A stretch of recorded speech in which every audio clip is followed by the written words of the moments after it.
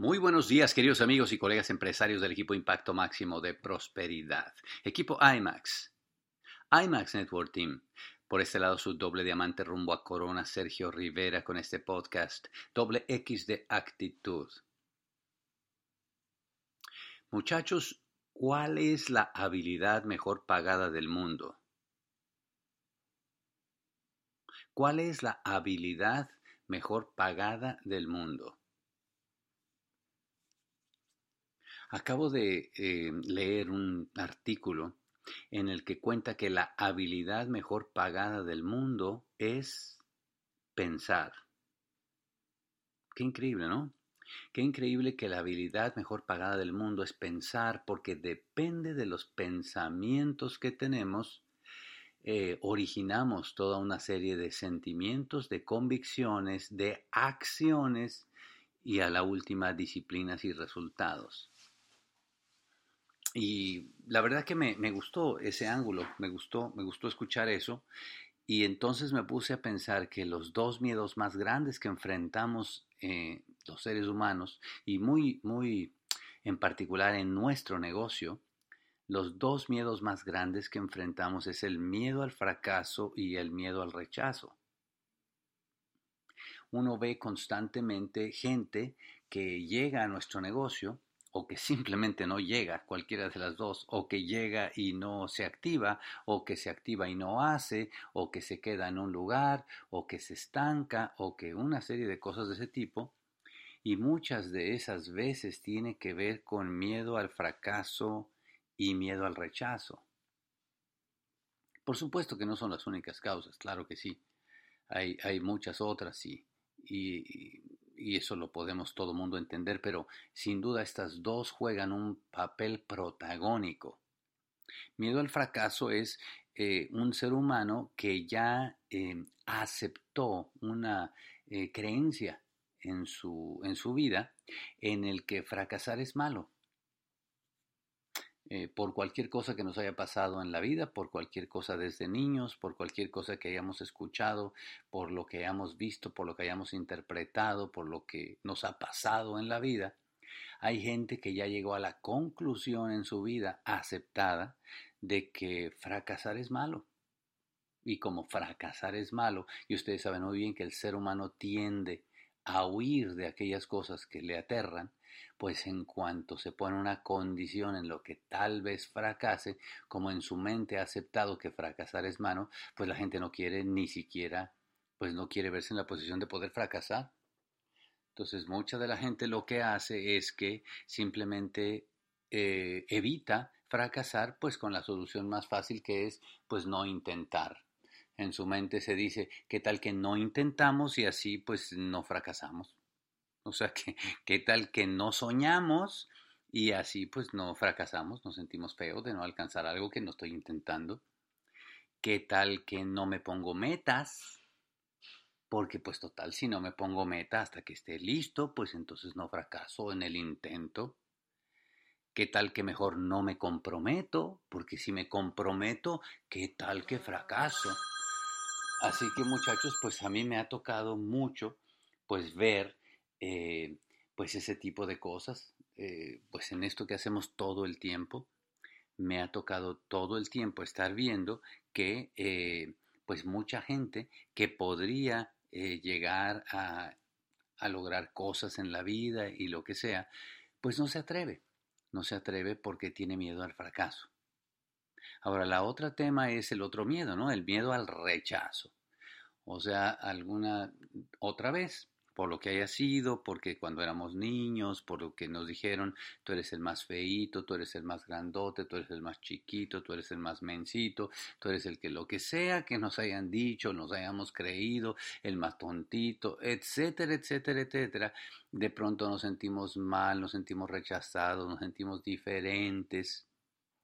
Y como la gente no le gusta sentirse aislado, como le pusieron las orejas de burro y lo sentaron en una esquina, como lo que haya sido, muchachos, lo que haya sido, o sea, no me malinterpreten, no estoy tratando de burlarme de lo que haya sido, estoy tratando de ejemplificar por lo que haya sido, pues la gente otra vez aceptó en su vida que ser rechazado es malo.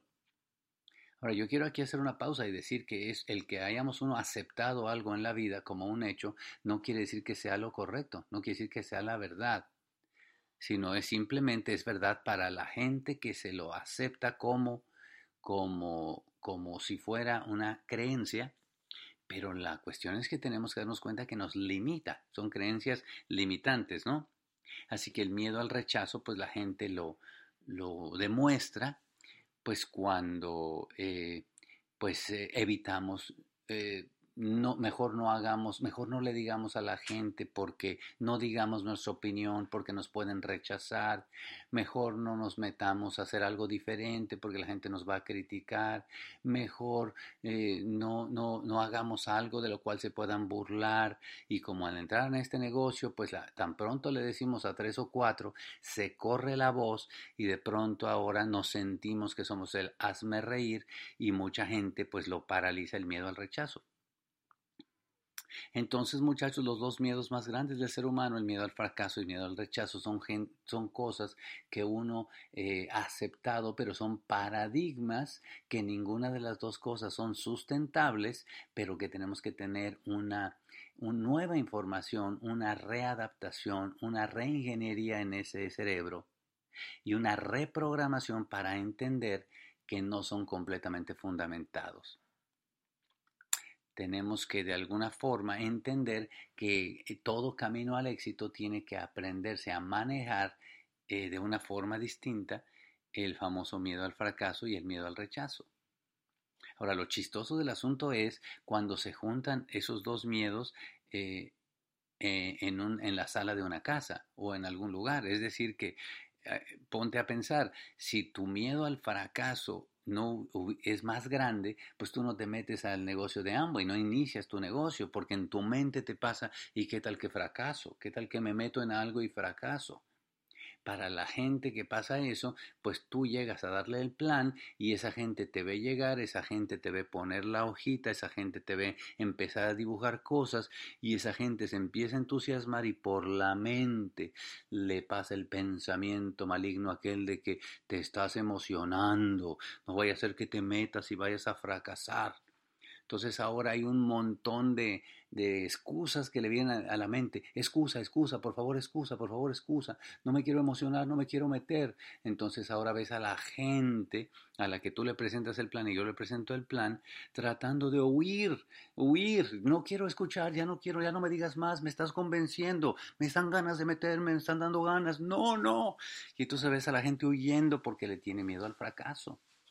Qué cosa tan increíble. Y tú y yo hemos visto a esa gente que se está emocionando o se emociona ella y él no, o él se emociona y ella no, y empiezan a luchar porque tienen por ahí una astilla clavada de un miedo al fracaso que no han sabido manejar. Ahora, por el otro lado, cuando el que está dando el plan, cuando tú y yo que estamos dando el plan tenemos miedo al rechazo, imagínate a los dos. Imagínate al otro que tiene miedo al rechazo. Ay, ya estoy a punto de acabar el plan y me va a soltar el no. Me lo va a soltar en medio del pecho. Y entonces tienes a los dos miedos ahí, uno enfrente del otro. Uno el miedo al fracaso y otro el miedo al rechazo. Y entonces se detienen los dos alegremente y entonces hacen posiciones muy alegres de hacer una secuencia elegante y diplomática. El que tiene miedo al fracaso, para que no empezar, dice, déjame pensarlo, dame información, necesito estar seguro antes de entrar. Y el que tiene miedo al rechazo, para que no le digan que no, dice, tienes toda la razón. Te voy a dar ahorita, me hablas cuando quieras, estoy a tus órdenes. Y colapsan los dos miedos ahí, muchachos. Y al final de cuentas, si nos ponemos a verlo de arriba, analizarlo, lo chistoso es, pues que ninguno de los dos miedos son fundamentados. Los dos miedos tienen que entenderse como cosas naturales y no asignarle dolor a ninguno de los dos. La cosa es que es muy fácil platicado que vivido. Para eso necesitamos un sistema educativo, necesitamos una terapia de libros, una terapia de libros. En inglés, John Maxwell tiene un libro que se llama El lado positivo del fracaso, por ejemplo, que es un tema espectacular para hablar de esto. Y llega uno al punto de entender que si no estoy fracasando suficiente, no voy a avanzar en la vida. En otras palabras, llega el punto de entender, necesito fracasar más, voy a salir a fracasar más, más me urge fracasar más, porque mientras más fracase, más empiezo a encontrar los éxitos. Pero para eso necesito una detox emocional.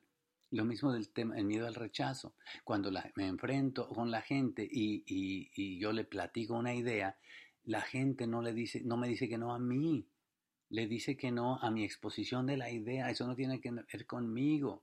Me desligo, la parte personal no tiene nada que ver. Simplemente yo presento una idea buscando a la gente que está buscando justamente una oportunidad. Así que toda la cura, muchachos, es actuar con una nueva manera de pensar. La cura a esos miedos es actuar con una nueva forma de pensar. Entonces necesitamos una nueva forma de pensar, por eso todo el sistema educativo, los libros, los seminarios, las convenciones, las juntas de negocios, todo eso hace que tengamos una nueva forma de pensar, pero obviamente necesitamos actuar con una forma de pensar. Nunca la solución va a ser detenerse, nunca la solución va a ser bajarle el ritmo, nunca la solución va a ser eso, es todo lo contrario, actuar más, con más actividad, con más intensidad, pero con una nueva manera de pensar.